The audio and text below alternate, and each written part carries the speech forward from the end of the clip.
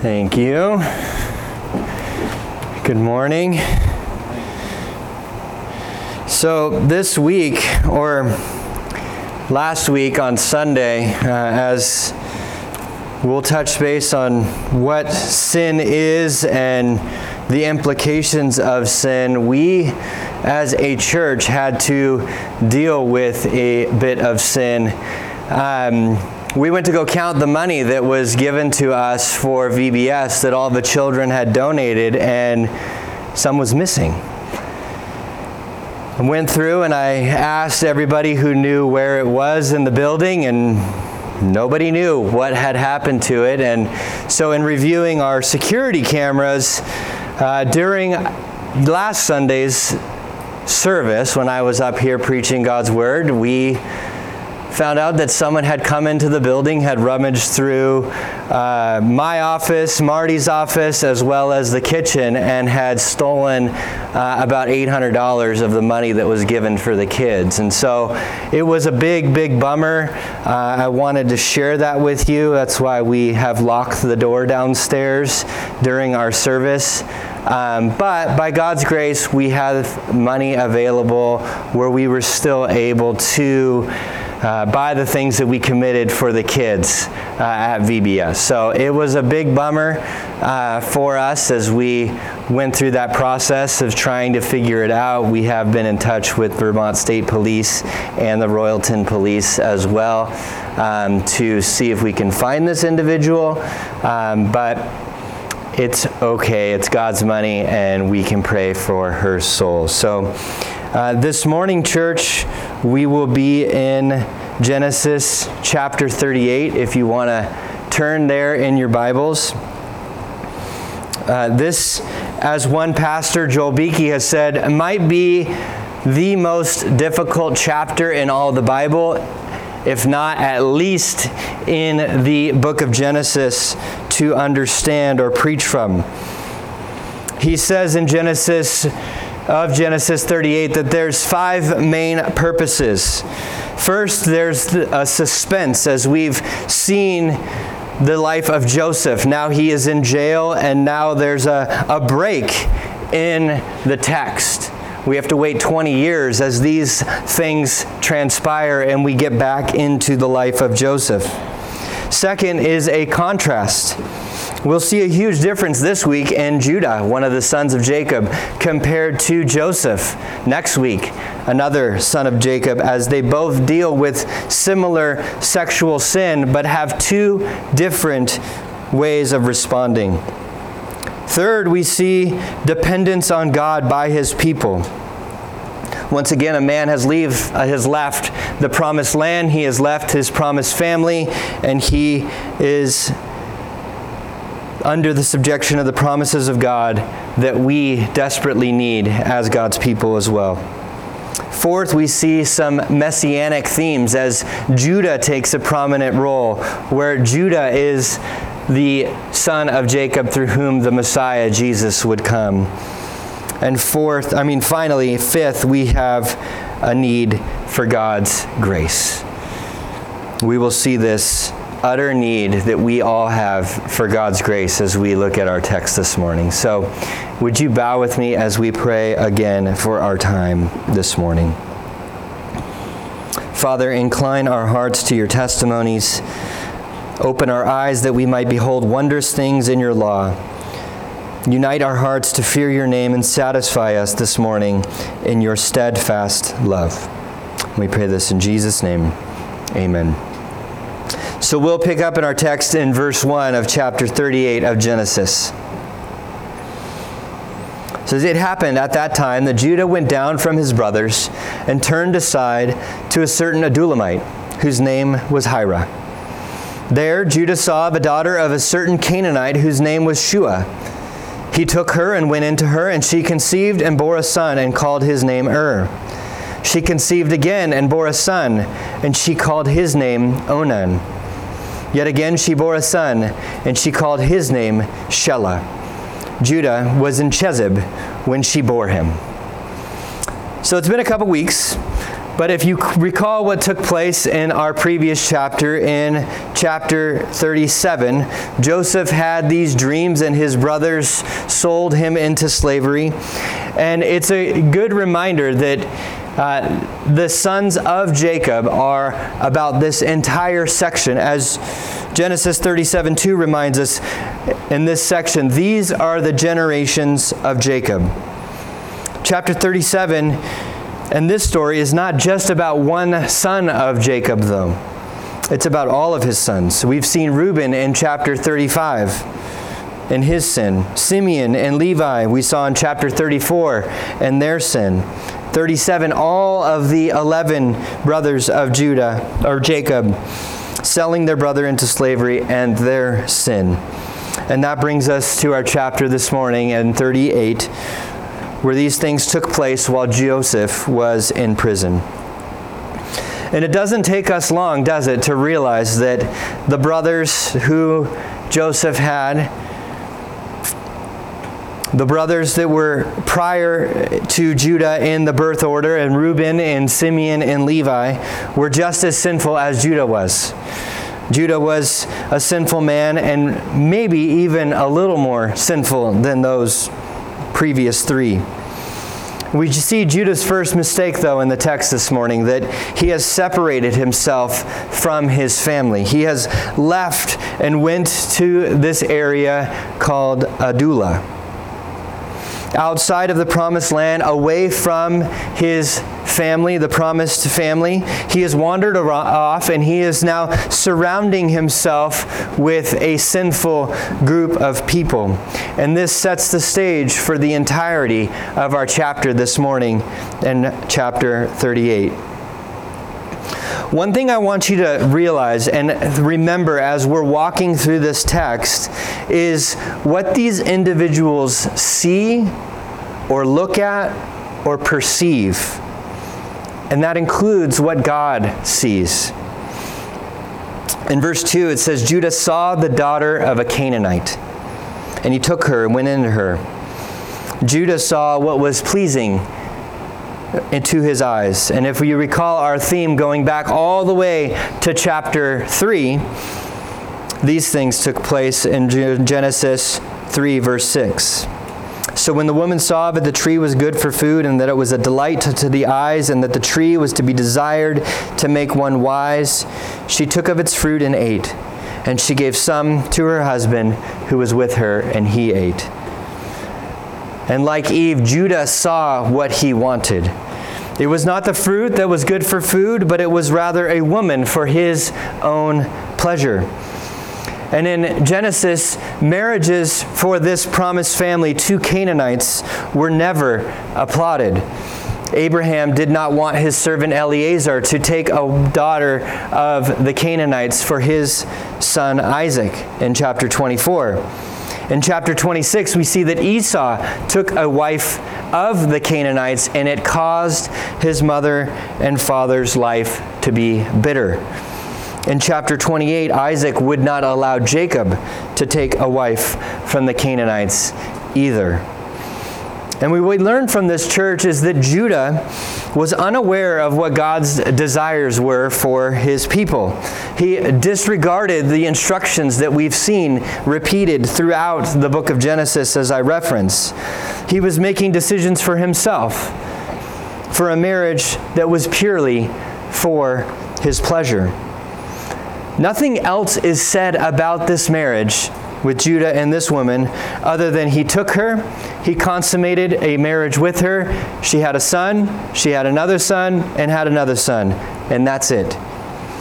And this town that Judah settles in is significant as well. It is called Chezib.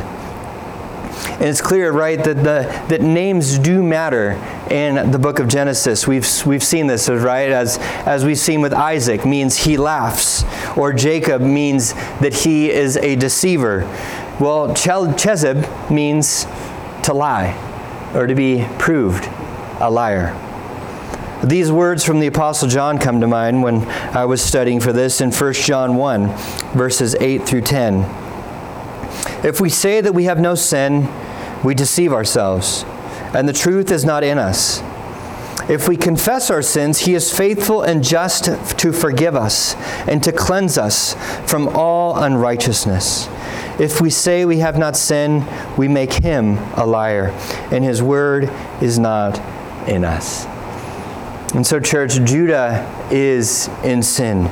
He has been deceived, and he thinks that he doesn't have any sin as he goes into the town of liars, and most importantly, he has lied to himself. He has deceived himself into his own sin. He has left the land of the covenant. He has departed from the covenantal family, and now he has been separated from God and his people and has associated himself with some ungodly friends in Hira. He's also married an ungodly woman for his pleasure, and this text says that Judah has now turned aside and went with this ungodly friend. Judah was to focus this way, on the straight, the narrow path, but he has turned his eyes to the side, to something other than what God has given in his counsel. And so, church, if we have seen anything in our study in the book of Genesis, is that we need each other. We need God's word as a reminder to avoid and flee from sin. But I'll spoil it for you that we get to see Joseph flee from a similar sin next week. But we need each other, church, to help each other, to give ourselves to fellowship with each other, to remind each other of God's word, to encourage us in God's word, to help us to follow this straight and narrow path that God gives us in his word. And if we do fall into sin, we can help each other to bring us back to the direction and the counsel that God has for us. But when we don't follow the guidance that we have of God and his word, sin has an opportunity to reign. Sin has an opportunity to take over. And this happens with Judah and his 3 sons as we pick it back up in verse 6. It says, "And Judah took a wife for his firstborn, and her name was Tamar. But Judah's firstborn, was wicked in the sight of the Lord, and the Lord put him to death. Then Judah said to Onan, 'Go into your brother's wife and perform the duty of the brother-in-law to her, and raise up offspring for your brother.' But Onan knew that his offspring would not be his, so whenever he went to his brother's wife, he would waste the semen on the ground, so as to not give offspring to his brother. And what he did was wicked in the sight of the Lord, and he put him to death also. Then Judah said to Tamar, his daughter-in-law, 'Remain a widow in your father's house till Shelah, my son, grows up.' For he feared that he would die like his brothers. So Tamar went and remained in her father's house." Before we see what took place, I think it would be appropriate to spend a couple minutes explaining what is happening here culturally. Moses would write more about how familial, which should surprise us and cause us to worship, though, church, is that when God gives grace to some, to not die, but most glorious, to believe in his Son for our salvation, that we would live eternally. Friends, oops, lost my spot. So Judah's son was wicked in God's sight, and God took his life. And Onan as well, the second-born, he was wicked as well, and God took his life in verse 10. Onan, he didn't want to share the rights that he had with his deceased brother. He didn't want the son that he would give birth and seed to be his brother's son. Genesis really doesn't care about first or second as it relates to one's rights. But it's important that this is sin that Onan was practicing. Once again, like us, as people see things that are a delight to the eyes, they sin. God knows, he sees our sins, and there are consequences to sin. Church, God would not be just if he left sin unpunished. The gracious thing is that God sent his Son to be punished so that those who believe in his death and resurrection would not be punished. And so Judah, who set up this marriage, his sons were wicked. They were taken by God.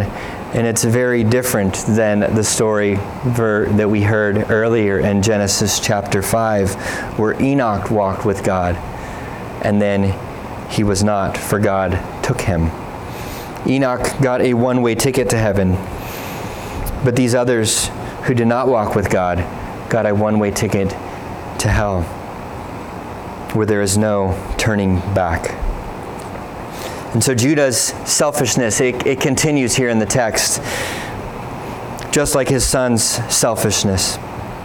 Just like Judah wanted to take a wife for himself, for his pleasure. He didn't want to give up his third son, fearing that his third son would die as well.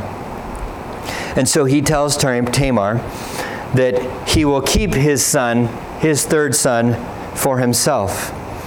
And although this third son was still young, illegally, this son should eventually become Tamar's wife. And so Judah begins to treat Tamar as if she's bad luck or as if she's dangerous, not realizing that it was the evil of his two sons that caused those two boys to die. And the narrator, Moses, he shows us that Judah does not plan on keeping his word with this at all. And so, friends, sin will find us out.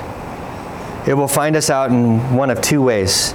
It will find us out in this life as we deal with the consequences of sin. Romans 13 talks about how governments are established by God to punish wrongdoers. We have prison and justice systems to deal with sin, oftentimes imperfectly, but it is God's way of punishing sin this side of eternity. The other way that God punishes sin, as I alluded to, is through death. The wages of sin is death, and this serpent, as we saw in Genesis chapter 3, was cursed in the garden, and to Adam, to all of us in this room, God says, to dust you will return. That death will come because as a result of sin. God must punish sin or he would fail to be God. He must be just and he must keep his word. But Romans 6:23 doesn't just say the wages of sin is death. It finishes by saying, for the wages of sin is death, but the free gift of God is eternal life in Christ Jesus our Lord. And so for those who believe in the atoning work of Jesus on the cross, on their behalf, there is eternal life. We will see more of this later this morning in our text, but before we move on, we must pick up back where we left off with Tamar at her father's house, waiting for her father-in-law to fulfill his promises that he had no intentions of keeping. We'll pick it back up in verse 12. In the course of time, the wife of Judah, Shua's daughter, died. When Judah was comforted, he went up to Timnah to his sheep shearers, he and his friend Hira the Adulamite. And when Tamar was told, your father-in-law is going to Timnah to shear his sheep, she took off her widow's garments and covered herself with a veil, wrapping herself up, and sat at the entrance of Enaim, which is on the road to Timnah. For she saw that Shelah was grown up, and she had not been given him in marriage. When Judah saw her, he thought she was a prostitute, for she had covered her face. He turned to her and on the roadside and said, let me come into you. For he did not know that she was his daughter-in-law. She said, will you give me, that you may come into me? He answered, I will send you a young goat from the flock. And she said, if you give me a pledge until you send it. He said, what pledge shall I give you? She replied, your signet and your cord and your staff that is in your hand. And so he gave them to her. He went into her, and she conceived by him. Then she arose and went away, and taking off her veil, she put on her garments of her widowhood. And so, until this time in the story, Tamar has been an object of passivity, an object to be used, and a woman to be mistreated, not only by Judah's sons, but as we've seen, by Judah himself. She's been in compliance and in retreat, and now she realizes that there's been more injustice done to her. And so she takes actions into her own hands in verse 14, again realizing that Judah did not keep his word. And it appears as if Judah's sexual sins and escapades are kind of known to others, including Tamar. And so she takes advantage of the situation. So this childless widow knows that this man, Judah's wife, the one whom he married for his pleasure, is now gone. And his sons were wicked in similar ways, and the circumstances are opportune for her to make things right. And so the circumstances around this, where Judah would go to this town, is during this sheep shearing festival. And in the Canaanite culture, this was a festival of licentious behavior. Sheep shearing season was a worshipful time in a fertility cult. It was similar to what you might see in Mardi Gras today in New Orleans, or Carnival in Brazil, where people participate in some gross sins. But just like clothing was used to deceive Isaac of Jacob and Esau, or was used to deceive Jacob with Leah and Rachel when their marriage was consummated, so too now Tamar uses clothing to disguise herself from a man who is blinded by his sin, to deceive him some more. And so Tamar tricks Judah to take his responsibility seriously, albeit it's in a deceitful way, acting on behalf of her unborn child. Back in those days, women had few options, few choices, but Tamar was clever and astute and made sure that even in this sin, that the circumstances were at least reasonably recognized and rationalized. And the theme of sight continues as well in this last section, leading to the veiling, the covering of Tamar. In verse 14, we see Tamar notice that Shelah was grown, the man who should have been her new husband. Tamar now, she saw that she was being sinned against. In verse 15, we see that Judah notices her. He turns his eyes. And he wanted to be with her. It's the same verse or verb that was used in verse 2 when Judah saw this Canaanite woman that he wanted to be his wife. And then in verse 16, Judah turned his face towards Tamar and looked at her. Judah should have kept looking forward. He should have kept his eyes on the narrow path. He should not have turned his eyes and succumbed to the temptation. And unfortunately, another son of Jacob was wicked and turned his eyes into grave sin and gave himself into sin, being blinded by his own desires and his own pleasures. You may recall a few weeks ago how I brought out some terminology from our text that Jacob had lifted up his eyes. And this term, lifted up his eyes to God, points to God's blessing and God's provision and God's care to the people of Israel. And Judah was not looking straight and following God's word, nor was he looking up to see God's provision, but rather he's being deceived and turning his eyes aside. His eyes were blind, like his father Jacob, like his grandfather Isaac. He even assumed Tamar was a prostitute, showing this probably wasn't something abnormal for him to do. On top of all of this, Judah's blindness that took place in the town of Enaim. This town means two eyes. And given Tamar's veil, Judah's inability to recognize her, it's ironic what God uses in his providence to name and use different towns. As one commentator suggested and said, that it's ironic that God's providence, that these events took place known as eyes, when Judah was blind. And God is making his point clear that we should not be blinded by our sins, by our actions, and the effect that each of these have on others. The Apostle Paul picks up on these circumstances of being blind. He says in 2 Corinthians 4:4 that Satan has blinded the mind of unbelievers. They cannot see. We cannot understand apart from the grace of God to believe that we are blind. And so Tamar continues to take advantage of Judah's blindness. In exchange, where Judah should have given Tamar his third-born son, his youngest son, whom he held back because he didn't want his son to die, as well as due to his wickedness, Judah offers a goat, an animal exchanged for his remaining son. We will see that God's Son is sufficient exchange. We see this in Hebrews 10:4. It says, "It is impossible for the blood of bulls and goats to take away sins." And the words in Isaiah 1:11 says, where God says, "What to me is the multitude of your sacrifices, says the Lord. I have had enough of burnt offerings of rams and the fat of well-fed beasts. I do not delight in the blood of bulls or of lambs or goats." And it's amazing to see, church, as we are opening up this text, that the gospel becomes more and more clear as these circumstances progress. That God's mercy exceeds the sins of these people. And so Tamar, she knows Judah.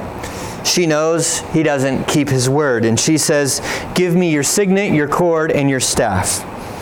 All three of these things would have been easily recognizable as belonging to Judah. For example, the signet was a clay ball that would hang around his neck that he would run over some wax to seal his signature. As one author says, that she asked for the equivalent of his wallet, his keys, and his driver's license. She knew he had them if he gave those things up. Because he wanted things for his own pleasure, it was not a big deal for him to give them up.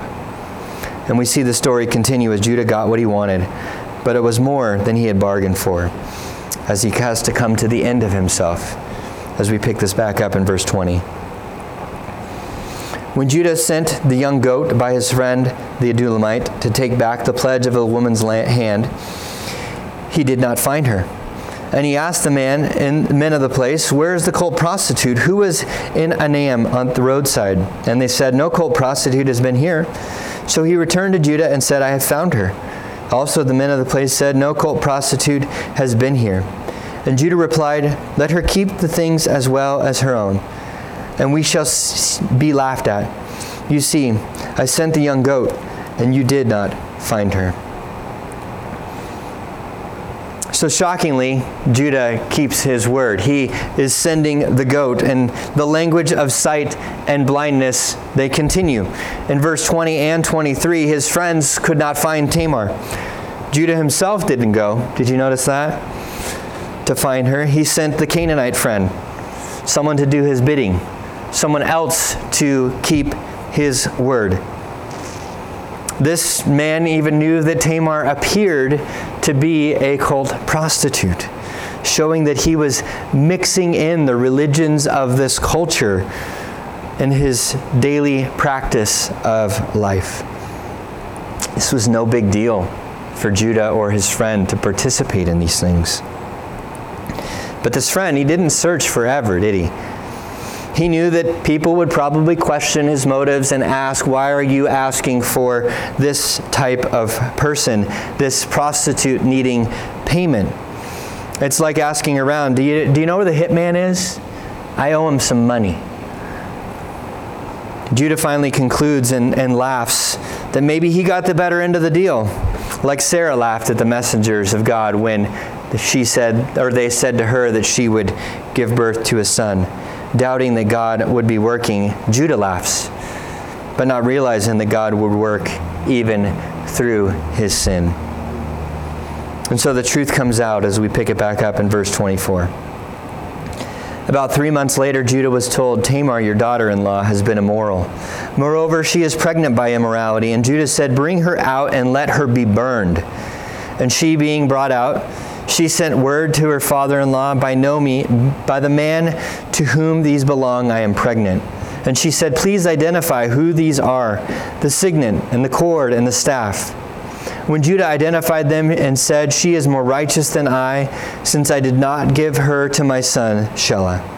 And he did not know her again. And so sin at this point is manifested for all to see.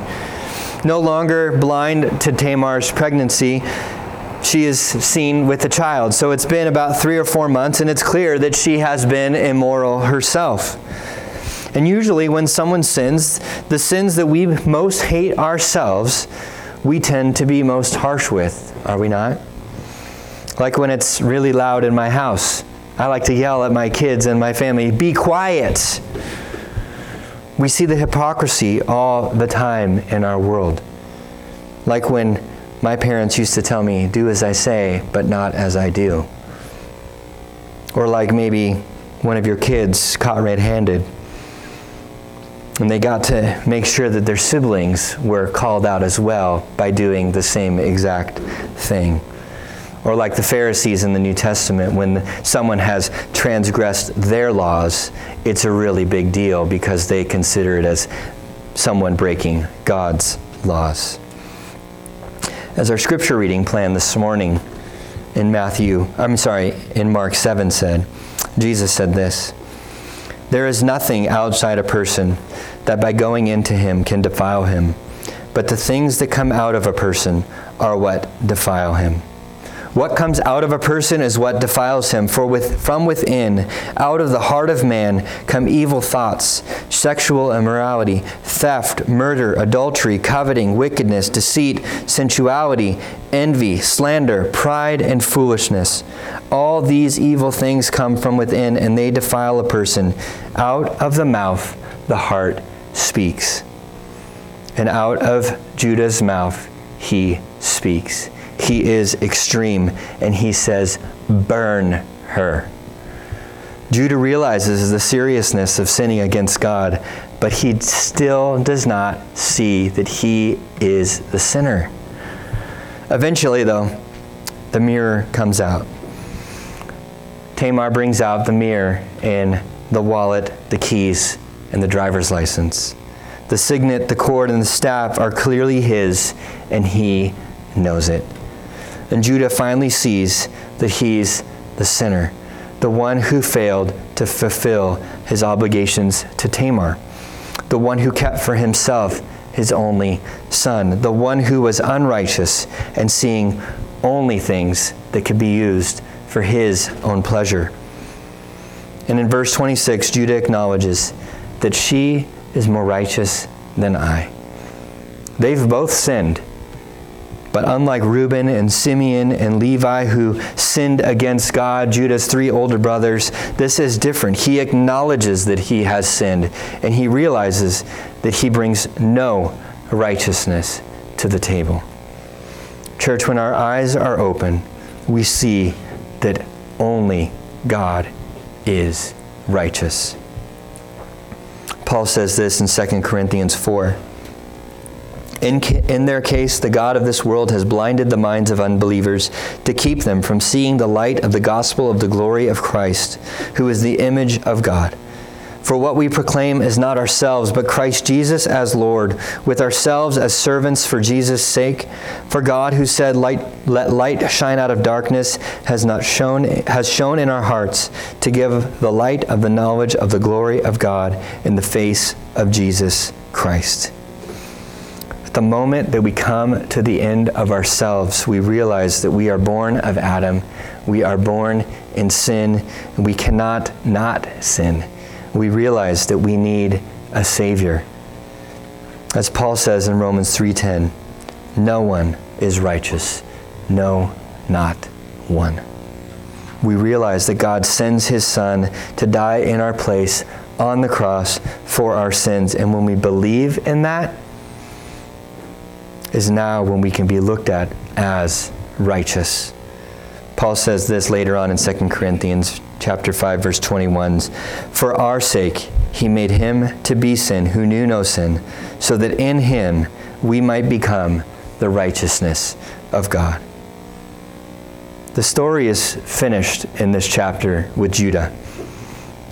Now God gets to show us in this passage how he makes us to become righteousness of God through the line of Judah. We'll pick it up and finish in verse 27 through the end. When the time of her labor had come, there were twins in her womb. And when she was in labor, one put out his hand, and the midwife took and tied a scarlet thread on his hand, saying, This one came out first. But as he drew back his hand, behold, his brother came out. And she said, What a breach you have made for yourself. Therefore his name was called Perez. Afterward, his brother came out, and the scarlet thread on his hand, and his name was called Zerah. So Tamar has two twins, two boys, similar to what took place with Jacob and Esau. The older twin comes out first with his hand, and the midwife, she notices, puts a ribbon on it, and the second comes out completely after that. It was the younger of the two sons, Perez, who came out completely, would be in the line, in the lineage of Jesus. Perez's great, seven of them would be, grandson would be King David, through whom Jesus would come. And so now we see clearly that God's hand is working out these details. Perez, he manipulates himself out, even in the womb, into a position ahead of his sibling, Zerah. Like Cain over Abel. Like Isaac over Ishmael. Like Jacob over Esau. Like Joseph over his 10 brothers. The language of sight and seeing continues. As the older son, Zerah, it means to come out or to appear. It's been manifest. It's been clear. It appears that God's hand is in control of all of this. And so finally, as we conclude, we see in the Gospel of Matthew that Tamar's name is included in the genealogy of Jesus. There are 5 women total in Matthew's account of the lineage of Jesus. Tamar, Rahab, which you learn about in the book of Joshua, Judge Joshua, who was a harlot. Ruth, a widow. Bathsheba, who committed adultery with David. And Mary, whose pregnancy was questioned from the very beginning. All of these women, except for Mary, were from nations other than Israel. Tamar and Rahab were both Canaanites. Ruth was a Moabite. Bathsheba was a Hittite. So in the genealogy of Jesus, women of questionable sexual ethics from nations other than Israel are in the lineage of Jesus. As we've seen with the lineage of Abraham, sexual sin is repeated over and over and over again. But with these women, it stops after Tamar with her twins. Rahab marries into the nation of Israel. Ruth marries Boaz. Bathsheba becomes the wife of David. And as one author said, while the enemy of God, the serpent that we've seen in Genesis 3, deceives, seeking to thwart this lineage of Christ and God's promises, it's oftentimes women. These women who is innocent as doves, but are shrewd as serpents, picking up on the language of Matthew 10. It's these women who play a key role in moving the promises of God forward. And God uses them to help Israel take back the land as Joshua returns with the Israelites. And so they're in their submission to men who sin against them. God uses these women to bring about children who would ultimately and eventually lead to Jesus, the Savior of the world. And sin is never okay. We need to stay focused on God's Word, to not succumb to the lies of the serpent, to the things that are a delight to the eyes. But when we do sin, not if, when, we repent, we trust, we receive Christ. And it's clear in our text this morning that sinners sin. Sinners can't help but sin. But God is righteous, and he makes sinners righteous through his Son, who ultimately paid the penalty for our sins to allow us to become the righteousness of God. That's worth worshiping, church. That's a God worth following. And out of God's grace towards us, we can direct back to God words of adoration that he is due, and to live a life that is on this proper and narrow and straight path.